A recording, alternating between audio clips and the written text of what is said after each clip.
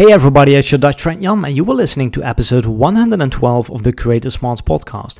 Guys, this is an extra episode because, well, we usually don't publish any episodes on Tuesdays, but I've had something on my mind for quite a while now, and I just wanted to share some of my thoughts here with you guys on the podcast, right? So the big question is, should creators build personal brands or business brands?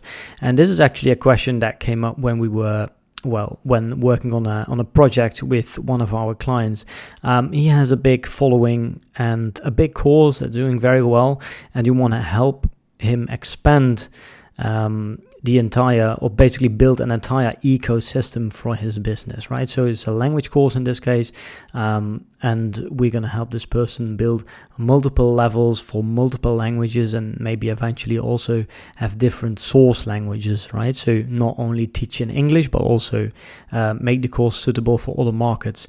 And one of the questions that we had in the beginning, okay, are we going to build this brand as a personal brand, or are we going to turn this into something more cooperative? And and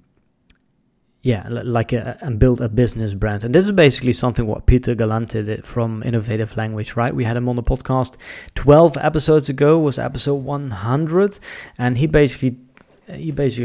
started with a podcast for Japanese learners. He did everything by himself. It was very personal, but eventually, he decided to grow the business and make it a more cooperative brand. So basically, hiring people, actors, voiceovers to create all the materials for him and the company.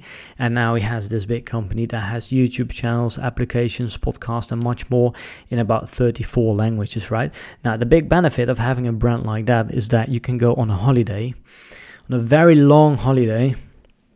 Let's say if Peter disappears tomorrow, the business would be able to probably be able to run and grow even without Peter, right? Or let's say a new investor comes in and they say, hey, do you want to sell the company? The investor can take his job over and the business can continue to grow, right? His persona is not attached, is not merged into the brand, at least not from the outside. You cannot see his face, right? So that's think about DJ Marshmello. Ever, you know how it's one of the most popular DJs in the world. Like, he doesn't have a personal brand.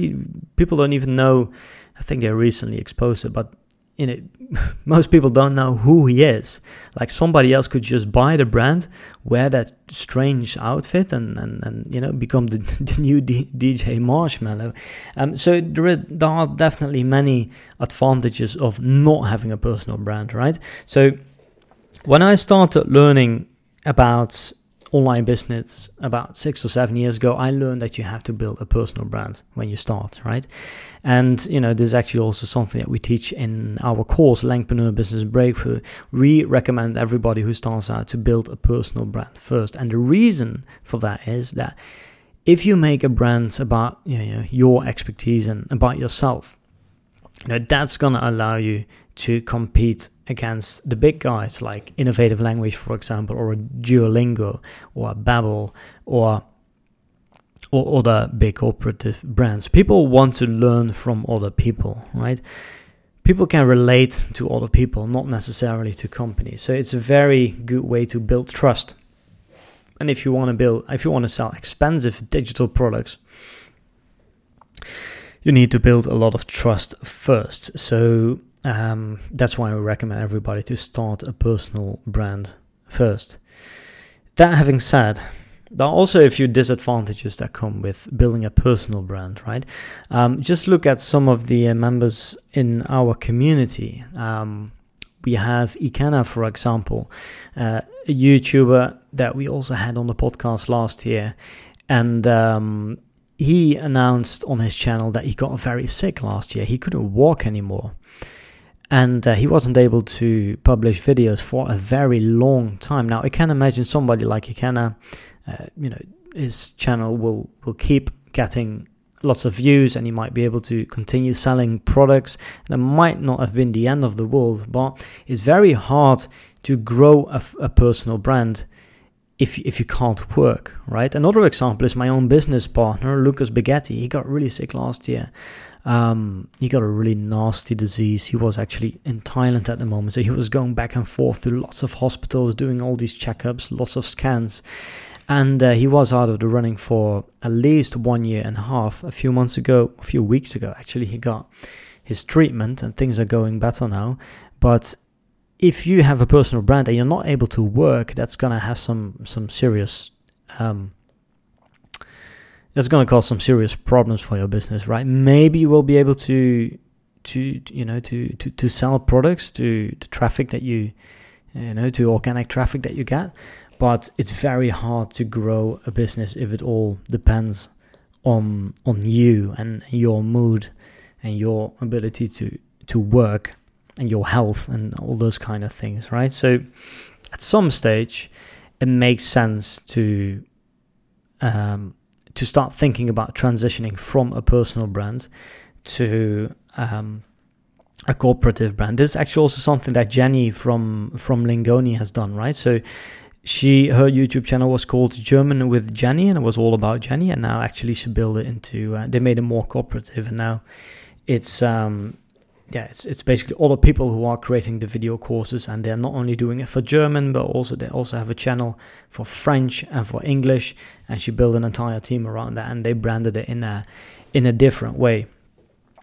So the question, I guess, is when should you make the transition from personal brand to a business brand, right? I do think that if you have built a big following and you haven't created any products yet, I do think that your first product should be probably a digital product if you're on online education, because online courses are just the most profitable products, the most profitable thing that you can do. And I think it's okay if let's say your first product is about you, is branded as as yourself, if that's a personal brand, if you are in the course, for example. And why? I think if you're still young, if you're in your 20s or in your 30s, like you have time, energy, it's going to be more profitable if you make it about yourself. It's also easier to do, right, if you don't have to create a personal brand. So I think that you should use those first few years to sell lots of products, to keep it personal, to make a lots of money as well, but to not just spend all the money, but actually invest that in your company and maybe in building a business brand. Once you've launched your first course and you've made some money and you're thinking about ways to make the business, let's say you're financially fine, I think that's a good moment to start thinking about creating a business brand that can last for decades, right? No matter, independently of what you are doing, and your health, and if let's say one day you just don't want to create any videos anymore, that the business can continue to grow, right? So I think it also has to do a lot with your ambitions here. If you just want to be a creator and create content and sell some courses and make a bit of money, then that's probably fine. Then maybe you can just only have a personal brand. But if you really want to build a business and you want to build something big, maybe eventually sell a company in 5 or 10 years from now, then you definitely need to start thinking about creating a corporative brand. And that's what we have decided to do with the client that we work with as well. And well, I hope you understand the benefits now, right?